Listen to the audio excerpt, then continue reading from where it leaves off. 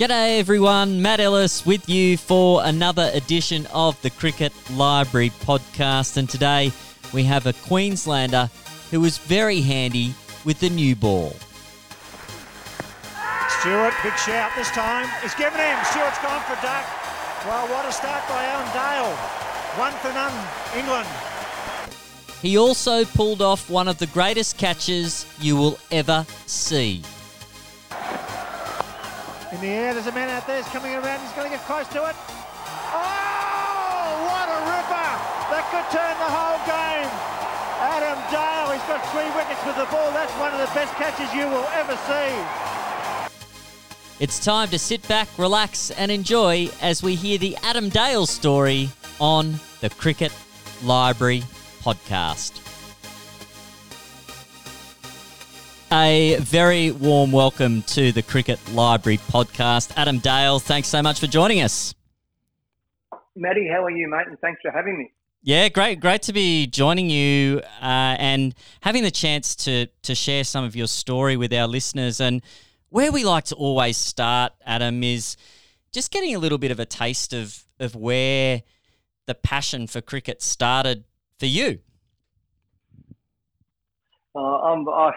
I suppose, like many others, my passion, I was in Victoria, so it was footy in the winter and cricket in the summer. I'm the youngest of 4, so I had older brothers and sisters, and so it was always competitive, and certainly trying to emulate what my brothers did. They both played football and cricket.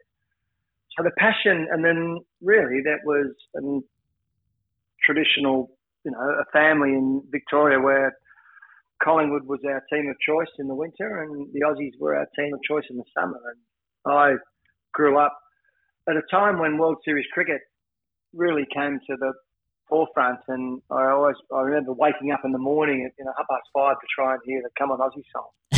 And the Kerry Packer phenomenon in 1977, and McDonald's sponsored it, and so for myself, that was, but the cricket I just loved, and I was lucky I could,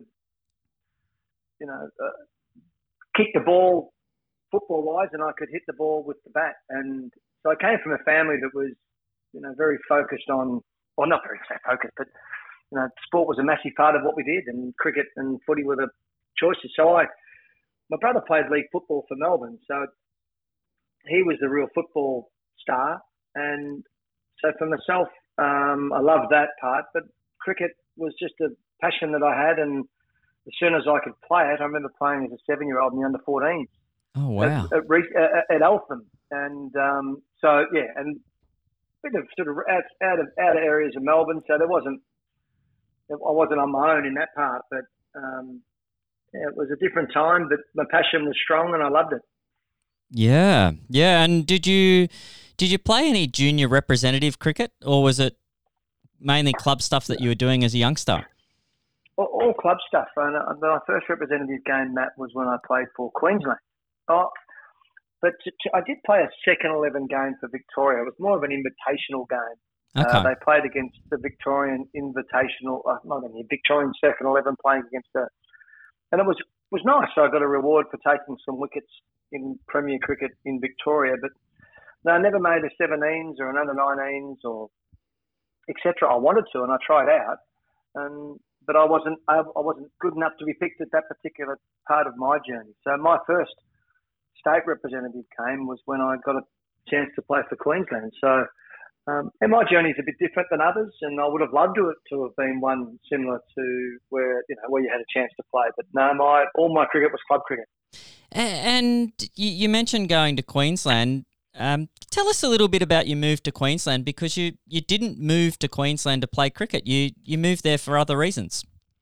I did. I was 23 and I had a great job at Nike. I was a sales rep, and it was just wonderful. And we opened up an office in Queensland, and the boss at the time, Michael Conlon, who was a famous Australian rules footballer and wonderful, in the sports industry and really well known, and he was leading the charge, and we opened up an office in Brisbane, and I was asked if it was like a promotion. I had never been north of the Murray, really.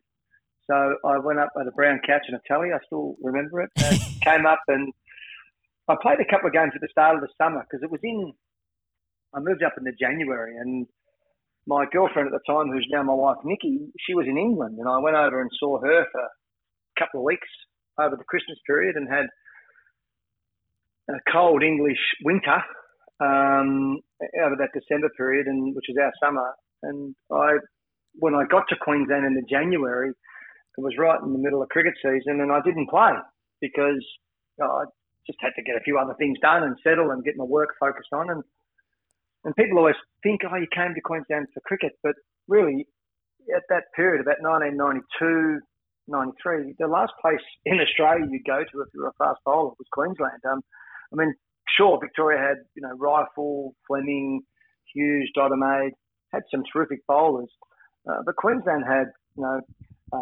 Rackerman, Tasler, Rao, McDermott, Kastovich, Bickle, Muller, Presswich, Creevy. There was a long line of fast bowlers. So cricket wasn't in the forefront. I knew that I wanted to play because it was a great way socially. But when I first got up here, I didn't play in the January or the February or March, and the season was done. And I joined Mount Gravatt Football Club and played Aussie rules for a winter. Yeah. And had a wonderful time and met some wonderful people. And then through that, got settled, got a bit more familiar with Brisbane, and then played district cricket at Wynnum Manly. And there was no guarantees I could play in the seconds, and lucky enough I played in the practice games and got a few wickets, and then got picked in the first 11, and then from there got a few nicks and knocked a few over, which was great. And then ultimately my cricket journey had begun, but I came up for work. So sales has always been a bit of a passion for you? It has. I've been lucky. I say to people, I'm the last person, well, not since I last person. I mean, there's been other people, but I think from the male team point of view, the last guy to take annual leave and play cricket for Australia. Always had a job, and I was working at Nike, and I remember I looked after the Foot Locker account and in Australia, and I got picked. I was in the Queensland team, and I used to have to manage my days of annual leave and time without pay, etc. And when I got picked for Australia, I had to ask the boss for annual leave, and I was ringing him from Perth, and he was delighted, but he said, make sure you ring the buyer at Foot Locker so they know also. And we had some orders due. But, for me, working was always really important, and I've always, so that sales capacity. And when I finished my cricket, I went back to university and did a master's at Melbourne Uni, and, really tried to strengthen the CV. So I wasn't good looking enough, Matt, or didn't play enough to be a commentator. So I had to get a real job, and I've been lucky. I've worked for some wonderful organisations, and I'm very lucky, and had some wonderful companies that have supported my journey. Yeah, absolutely. Taking annual leave to play for Australia, that's magnificent. We had Will Somerville on the podcast a couple of years ago, and he actually had to take annual leave when he first broke into the New South Wales team working as an accountant. So it's just it's probably great when you're able to work in your passion. Did you find that helped with your cricket? The fact that you weren't sort of like, for a lot of guys, they derive their self-worth from their runs and their wickets, and when you're having a few bad days on the field, if that's all that you're doing, did you find that was helpful for you, having something else that you could put your energy into? For me, it was, but I would have also loved to have been a full-time cricketer at 21. There's no question, just my journey was different, and my timeline was different to others. I tried my hardest to be a better cricketer at that age, and for whatever reason, my opportunities came. I was 25, 26, 27, 28 when I played for Australia, and the work. I had a couple of kids and mortgage, and it was just different. Where I came from outside the system. And that's the wonderful thing, and got picked and got rewarded for good club performances. And then once you're in the Shield ranks, you're amongst everyone. But that's the wonderful thing about, I reckon, our game. And one thing we need to always protect, and that is that we can have people from outside the traditional system, as long as they play district cricket, etc. Yep. And work within those pathways to. Because you're always only 3 hits away from, 300s away from getting picked for your state, 3 or 4 fifers away, and that's part of the dream. And I think while that dream's still alive, our competition benefits from it. But for me, it did suit my build up, my program and my makeup.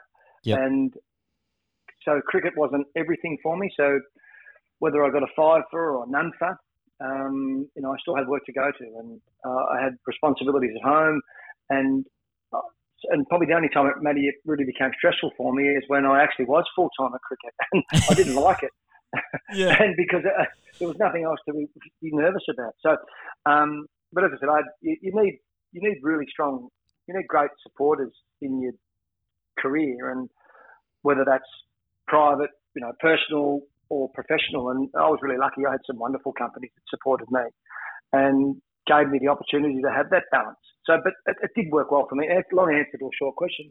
It worked really well for me. It did, and I was very lucky. And breaking into that Queensland setup, you mentioned some of those names, those fast bowlers there in and around Queensland cricket at the time. I think I've heard Ian Healy say that they were some of the best net sessions ever. Because did you guys used to do net sessions where you're out? So you finish batting when you get out? Were you part of that era? Yeah, definitely. John Buchanan had some tremendous and very innovative ideas, and you had to pick your mark because you didn't want to disadvantage your team, but certainly to create a game-specific simulation as best you could, we would definitely have those types of scenarios. And, people knew that was the case. So, yes, and Heels was right. The competitiveness within the nets was – we used to always try and train at first-class intensity. And, you train as you play and then you play as you train. And we always had that standard expectation, and it held us in terrific stead. But we were so well-led. We had Healy, Rackerman, Tasler, Law. We had some pretty good people and great examples around us that, if ever we dropped below that line, we were quickly reminded that we had to pick it up. And it just set a great standard for us. And, the best coach is yourself. And if you've got the right standards and the right guidance and direction, it can be really powerful. And we were really lucky in our training sessions. And we had John Buchanan, of course, who was a star at directing traffic and conducting the orchestra. But training was fun. It was competitive, and you throw in that mix: Martin Love, Jimmy Barr, Andrew Simons, Kasovich, Bickle, and everyone going at full tilt. They were good fun. Yeah, sounds like it. And creating that winning culture, you come in to a very strong environment. You start with some short format cricket. Do you remember much about your debut up at Barlow Park in Cairns? Oh, I do. I remember it like it was yesterday. And it was such an exciting time. Alan Border playing and other Queensland legends. And it was wonderful. And I remember being there, and mobile phone calls were a lot more expensive than they are now. But I do remember ringing my mother from the change rooms and saying, this is the greatest thing in my life. Yeah. So it probably cost me $30 for that 30 seconds.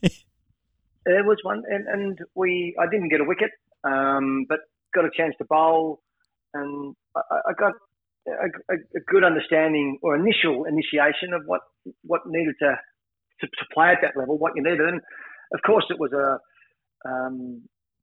match that was more of a friendly than it was a full-on match. It was very competitive, but certainly Sri Lanka was part of their tour, and but I loved it and enjoyed it, and then. From then on, we didn't have as many one-day games as they do now. So any opportunity you got with the white ball, you had to grab it. Yeah, for sure. And you start in white ball cricket, first season with Queensland there, a Mercantile Mutual Cup winning season, and then you break into the Shield team, I think the following summer. Do you remember much about breaking into that Shield team and making your debut and putting on that maroon cap for the first time in long format cricket? Yeah, very much so. We you're right, played and we were lucky because my first year in the squad, we won the Sheffield Shield. So it was the first time that Queensland had won it. And it was just an unbelievable time to be around cricket and Queensland cricket. We had, AB, Carl Rackerman, Dirk Tasler, Ian Healy, had some really senior guys. Then we had a lot of young guys, and I was in that group of young, youthful up-and-comers. And Dirk Tasler was at the other end of his journey, and he'd been a superstar for Queensland and was still a superstar. But a little opportunity popped up for a swing bowler, and I think Dickie might have got injured, and they gave me that chance. And then in that one day, in that season, we won the one day final, as you referenced. So we won the Shield, and then we won the one day. And then on the back of that good form, the selectors looked upon me favourably, and I played that first game against Tassie in the next Shield year. And I think I got a 4 for and a 3 for, or got 7 wickets for the game. And am I right in saying wicket on your fourth ball? Yeah, Jamie Cox caught Jimmy Marr. I do remember it. We won the toss and bowled, and it was. I think I'm right in saying that. And we was terrific, and we had a bit of a rain delay. And I remember going up and talking and watching the media guys and girls, doing their stuff, and yeah, it was terrific. And then we had that year of Shield cricket, and because we'd not long won it, and we won the one day final, and then we were a really young team and inexperienced because there's Healy. I think Craig McDermott was, injured. Carl wasn't, he sort of hadn't officially retired, but he'd been injured, and Dickie'd been injured. So we were very young, and we played some terrific cricket that year, and we were lucky enough to win it again.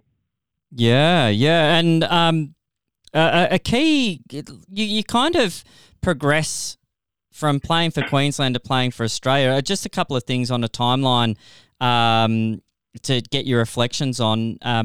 Boxing Day 96, you play another one of these one-day warm-up games for the touring teams, and you get a 5-wicket haul against Pakistan. Can you tell us where you saw yourself in the kind of pecking order, I guess, at that stage, and do you think that 5-wicket haul got the attention of the people that you needed the attention of?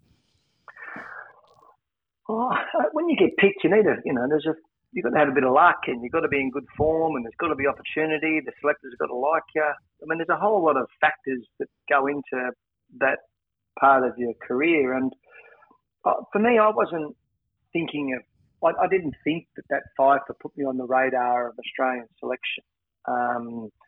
First and foremost, I wanted to hold the spot in the Queensland team. Yeah. Tough enough as it was. You think of Kastrovic, Bickle, Dawes, Creevy, Prestwich, Muller. There were some wonderful bowlers. So really, wonderful bowlers in grade cricket that were doing a terrific job. And so every game you had to play well, Matt. You couldn't rest up, and you couldn't just sort of have a lazy game. Everyone was going hard. So for me, keeping my spot in the Queensland team was my priority. And I wasn't even thinking of national selection.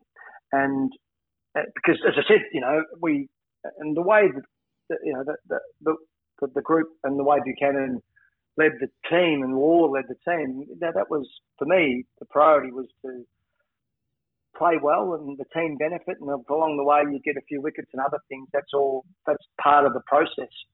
And I was probably thinking, I think Casper and Vic might have played.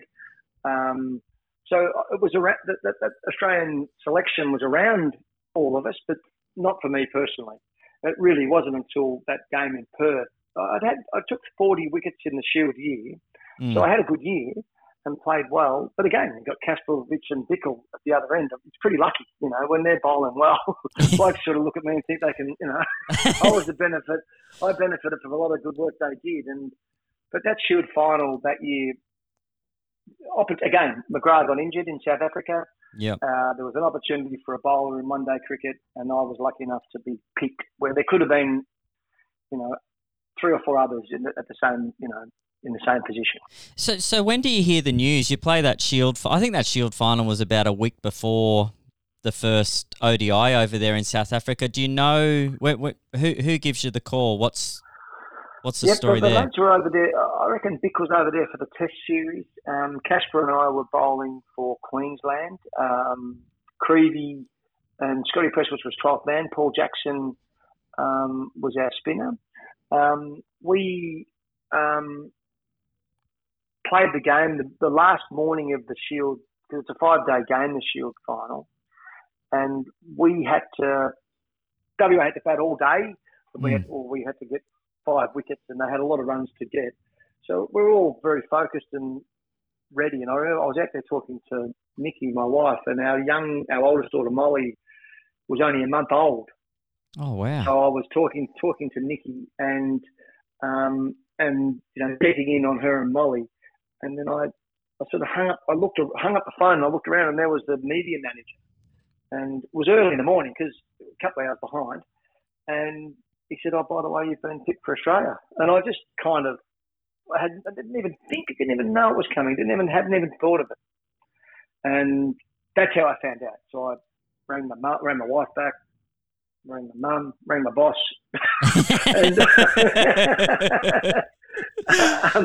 and then we went to the ground. It was just I was just walking on air, but we had to get the job done, and we won the Shield final, and then myself, Stuart Law, Brendan Julie, and Adam Gilchrist flew out of Perth and to meet up with Michael Divinito in Sydney, and then we flew to South Africa.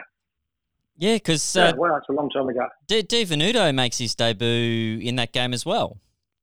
He does. Diva was a fantastic player, and rightly so, was rewarded and played really well. And then we won that series. I think it was best of 7. We won it 4-3. We won it. We were up. Yeah, it was just a wonderful experience. And so I found out in the morning, the 5th day of the Shield final, and yeah, just as I said, seems like yesterday. Yeah. Phenomenal memories. And but any recollections of that debut? Mark Taylor's captain. I think you get to bat before you get to bowl. You and Bevo get a few runs at the end of that first innings there before you get to have a bowl. No, thank you for referencing that. So Michael and I put on a record partnership, or an equal record partnership at the time, for I think a 10th wicket. Yeah. 9th wicket. It was but I remember batting with him, and he said, he didn't really know me, and we'd only met a couple of days before. I said, listen, I can hold up an end, but I just can't run as fast as you. So just remember that. he was so fast between the wickets. And we got ourselves to a total, but we lost the game. And, yeah, I got a chance to bowl and got a wicket. I think it was Gibbs caught Gilchrist. Yeah. And Heels was suspended. And he'd missed the first couple of one-days because of the test match finish in Joburg, I reckon. Oh, yep. And then Mark Taylor, Chubb might have captained the first couple, and then he had a break for the rest of the series when Heels came back. So, yeah, it was a great series. Yeah, and you get that taste playing for Australia. Was always in the back of your mind one day hoping to get the chance to put on that baggy green? Oh, 100%. That's certainly for me, that was always the dream. But wearing the one-day cap was also, and now with the 2020 environment, back then we also had Super 8s. So, yeah. The baggy green was totally a focus and a dream. But it's a competitive space, and you know, as I said, you need a lot of good things to be happening, and a bit of luck and good form and opportunity and etc. But I was really lucky. I got that chance. It only was a couple of times. And one was against India, where Tendulkar got 100, and the other one was against the West Indies, where Lara got 100. So, but we won both Test matches, and I got a few wickets along the way, and so I played in 2 Test matches for 2 wins. I would have loved to have played, maybe it would have been great to play at the Gabba or at the Wacker, or some of those more conditions that were more suited to my bowling, because those wickets were pretty flat. Yeah. And I think of that Indian lineup, it was unbelievable. in those conditions. But to win the Test match, the first Test match in Australia had won in about 30 years. It was Bill Laurie's touring party, and yeah, we got a chance to sing the song. But you know, it was wonderful. Yeah, so that was a dream, and I would have loved to have played more, but I'm more than happy with those two that I did. Yeah. You mentioned bowling to Tendulkar there. He made a big score in that first innings. And what was it like just in that bowling group? That I think you and Casper would have taken the new ball, and then you've got the late great Shane Warne working his magic over there. What was it like seeing him in operation at Test match level? Well, I had a front row seat to the best show in the world, and he was wonderful, and everything you watched or saw or read or heard, it was true. He was, had a front row seat. They had a wonderful batting lineup, but seeing Warney in India, and that was a tough place for any bowler, and certainly from a spinning point of view. But he was, he just coming back from his shoulder, so he probably wasn't at his best. But he was terrific to play with, and everyone enjoyed him, enjoyed his company. But to win that Test match, I think Mark Taylor got some runs, Mark Law got some runs, and Casper, really, it was a turning point in his career. He got a 5 for in that second innings and bowled beautifully. And Gavin Robinson was the other spinner. Yeah. So we had a team, we had a make-up, a team. McGrath wasn't playing and some others, but we had some challenges around injuries, but we played very well. And then the game in the West Indies was when Shane got dropped. Oh, that's right. Yeah. So there's, it's that was another, at the other end of the extreme, and certainly to be involved in that game was, I didn't say too much and just observed and watched, but it was a really tough time for him. And the West Indies were playing. We won the first Test match, and then they played really well for the next couple, and then we had to win that Test match to retain the Frank Worrell Trophy. And Stephen made that big decision, and Warney and McGill were bowling, and they went with McGill. And then myself and Colin Miller came in because I think Dizzy Gillespie might have been injured. Yep. So the two changes were myself and Miller. And again, we're lucky enough to win the Test match. So, I'm 2 from 2. Yeah, 2 from 2. I just on that West Indies tour, the lead up to that Test match, you certainly set a good standard. 7 for 24 against the West Indies Board 11, and then 6 for against West Indies A. Did you feel you were ready to go? Like, were you thinking now's as good a time as ever to give me another chance to play Test cricket? I was bowling really well, but I've been bowling well for a while. I think at that level, it was so competitive, and there were so many people putting their hand up. So you really had to be on your game at all times. So I was lucky in those 2 games to get some wickets. They were both in Antigua, so the Test match was in Antigua. So the planets were aligning well for me there. And then again, things have got to, opportunities got to come, form's got to come into play, selection, etc. So I was lucky, but unfortunately, I got sick just leading into the Test match, and I didn't say anything. And then as the Test match proceeded, I became really ill, and I was diagnosed with pneumonia the day after the Test match.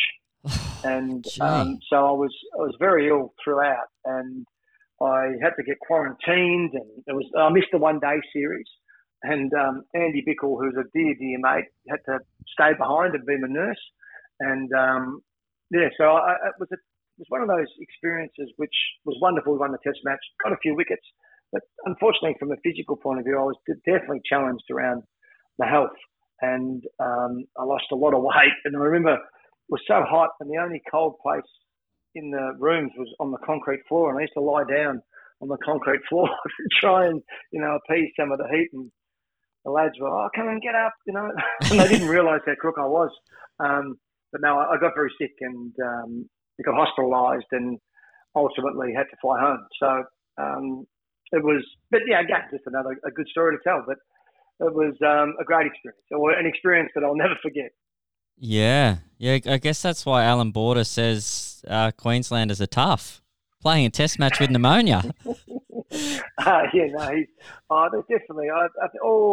To play test matches or any sport in some of those in conditions like that is, yeah, it's an experience in itself. But really, I mean, you'd go to the moon if you got a chance to play for Australia. So, Yeah. to me, it was never a problem. And the few times that I was invited to play, I never knocked it back.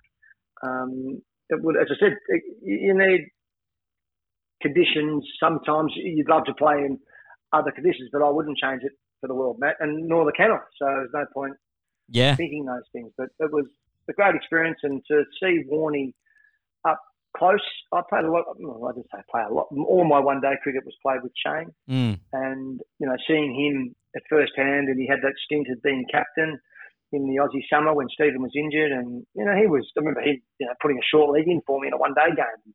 Just those sorts of things that he did. There wasn't too many people smarter on the cricket field than him. Yeah, and a key man in that 1999 World Cup that you're a part of. Your recollections of the 99 victorious tour with Australia? I was really lucky.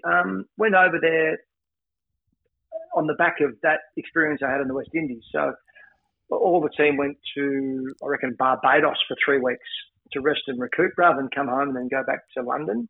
Yep. They had, all families came over and stayed. My wife still tells me off. She can't believe I was coming. So I came home for a month to recoup, or 4 weeks, 3 weeks, and recovered and then flew back. And there was enough time between that and the first game for me to recover, they felt, and to be able to present as best I could. For myself, played we in history will show what happened with the team, and we were up against it after we played Scotland, just won, or we say just won. We didn't make it as comfortable as we should have, and then we got beaten by New Zealand, beaten by Pakistan. So there were some definite stresses in the group, and because we were favourites, as most Australia are in most tournaments, and but to watch Stephen's leadership and Warnie perform, and Ricky Ponting and other players, do their stuff, it was wonderful. So again, had front row seat. Would have loved to have played, no question.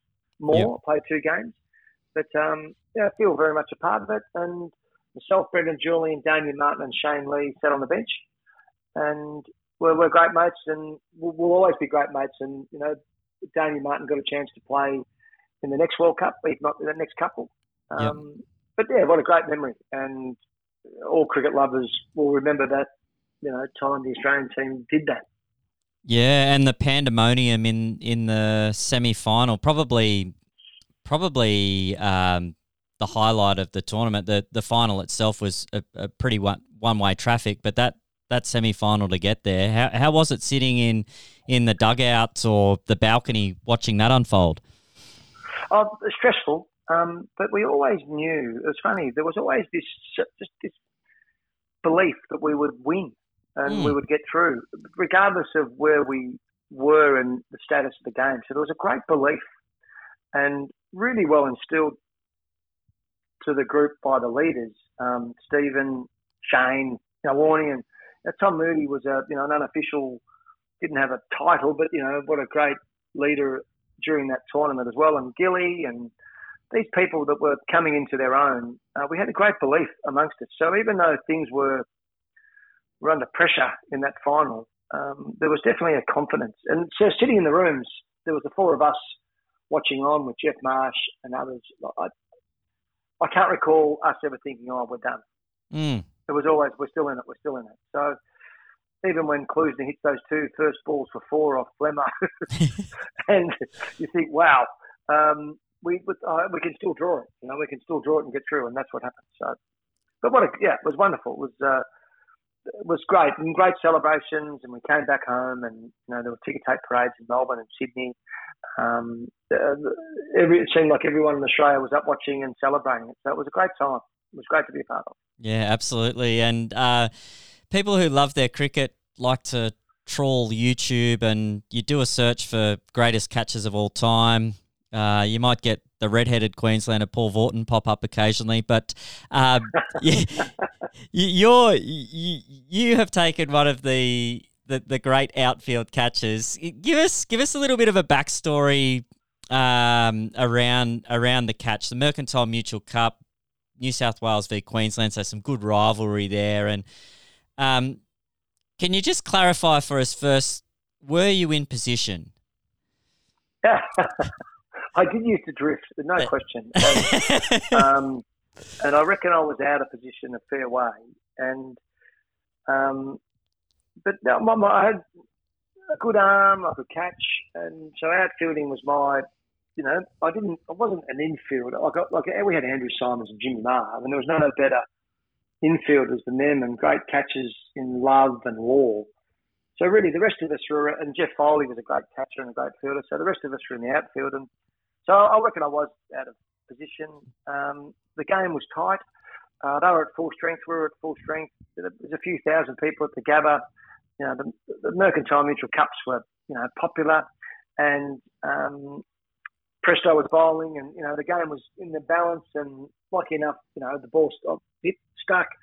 But there's no real funny stories to it, other than it was a really nice moment in time. My kids are sick of seeing it on the TV. I keep showing them. Bill Laurie's call on it is just one that I will always have, and a great memory. And then, but unfortunately, Michael Bevan, got in the way and made it, 60 or 70 not out and got them home. But it was a great game. It's a great memory. It's nice to be thought of, and I never have an issue. When you're playing, you're always a bit cool, and I don't want to talk about too many things. But when you finish playing, you never have an issue having a yarn about things, and I'm no different. So it was a really nice moment in time, and it's nice to be remembered. And it was a good catch. It cost me a little bit. It hurt my shoulder, and I played through it for a couple of years, and then it just continued to tear. Yeah, I had to have it operated on, and that cost me 12 months. And then really, I probably was never the same in that sense. But that's okay. That was my story, my journey. Yep. And but it was a nice moment in time. So thank you for remembering it. Oh, one of the even as a New South Welshman, I had to appreciate that catch. You win a couple more shields with Queensland, 2000, 2001. One thing I wanted to ask you about. Did you miss out on a 50? You're out hit wicket in one of these Shield finals in the 40s. Yeah, no, I was. There was a Shield final against Victoria. We batted for a long time, and because we were hosting the final, we didn't necessarily have the way we could win was by drawing. Yep. So they were batting for a long, long time, and I think they worked out pretty quick to bounce me and bowl bumpers, and I probably was just standing back a bit too far, Matty, and I did. I stood on my wickets, and I was thinking maybe they haven't seen that. And then, sure enough, Darren Berry and co did, and Forky Parker went to the replay, and I did. I just touched it, so I got out. But no, my cover drive, my outswinger is what got me picked. My cover drive and hook shot were things that I had. If I was lucky enough to get a few away, I did. And I love my batting. Like we used to have a real competitive. Bick was always at 8, and then the rest of us were 9, 10, 11, and it was mixed and matched. But if we could put on 50, 60 between the three of us, it was always good for the team. But we were lucky. You could quite comfortably win the toss and bat with Jimmy Marr, Martin Love, Stuart Law, Andrew Simons, Jeff Foley. You could have a good rest down, in the nets and come up at lunchtime and eat well and still be 1 or 2 down. We had a pretty good team, so we're pretty lucky. And coming to a point where you decided time to hang up the boots, so to speak, did it help you coming to that conclusion, given the fact that you'd been building this professional career outside of cricket? Did that make the decision easier when you finally decided to hang up the boots? I'd always maintained my career, except for a little period during sort of that World Cup, sort of '99. We went over to England and took the family there, and as soon as I got back, I got a job. So I always knew I I was confident that getting a good role somewhere would be. I was in the right place to do that. But I remember thinking at that time I might have been 34, and it was the right time to go back into the corporate environment in a more serious capacity, in a full-time capacity, rather than being both a cricketer and doing work. And then really, you are a bit behind your peers. You know, lots of guys that I was working with at Nike. So, you know, they've been in senior positions. You know, I've played first-class cricket from 26. You know, but sort of you put that part of your world on hold for 6 or 7 years sometimes. So I knew I had to get back into it.